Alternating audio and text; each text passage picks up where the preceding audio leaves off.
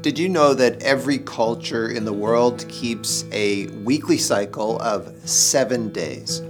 And contrary to popular opinion, this practice did not originate with the Babylonians. Science helps us to answer this question by giving us important insights into how and why we measure years, months, and days as we do.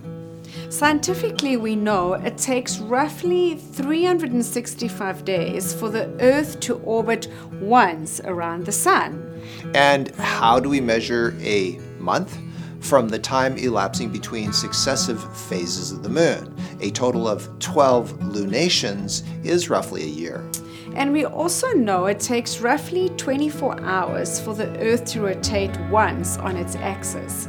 And 24 hours makes up one day. But here's the odd thing.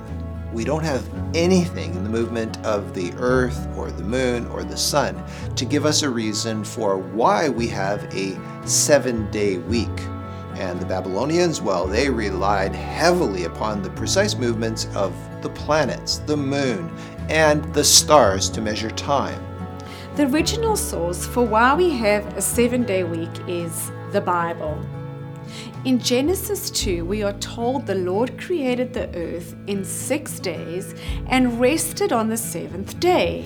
Clearly then, the 7-day week predates the Babylonian Empire because from the creation of the earth, humans have maintained a 7-day weekly cycle.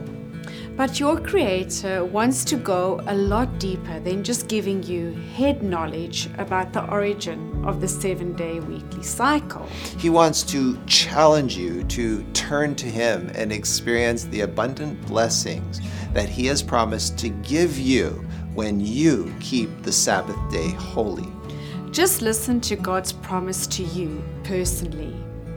If you keep your feet from breaking the Sabbath and from doing as you please on my holy day, if you call the Sabbath a delight and the Lord's holy day honorable, and if you honor it by not going your own way and not doing as you please or speaking idle words, then you will find your joy in the Lord, and I will cause you to ride in triumph on the heights of the land and to feast on the inheritance of your father Jacob, for the mouth of the Lord has spoken. Thank you for listening today. If you would like to watch a video of this podcast, please visit iiw.ca, or you can go to our IIW Canada YouTube channel and click on the Videos tab. Once again, thank you so much for listening.